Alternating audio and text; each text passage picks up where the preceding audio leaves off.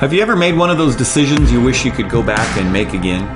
Sarah and I, when we first got married, we made one of those decisions. You see, when we were on our honeymoon, we went to Puerto Vallarta, Mexico, and we were in the midst of pristine beaches and wonderful scenery and incredible food. But we were enticed to attend this presentation because of the offer of a free meal. Well, who wouldn't want a free meal, right?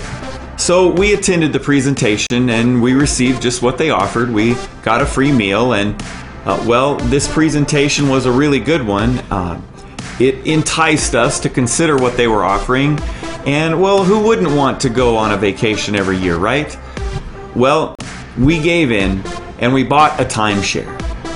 You might say that we were ripe for the picking. Well, anyway, as we look back on that decision, it did cost us something. It cost us some money. But as we look at the first worst decision that Adam and Eve made, it cost a lot more than just a little bit of money. And from the very beginning, in the beginning, we see the presence of the scarlet thread.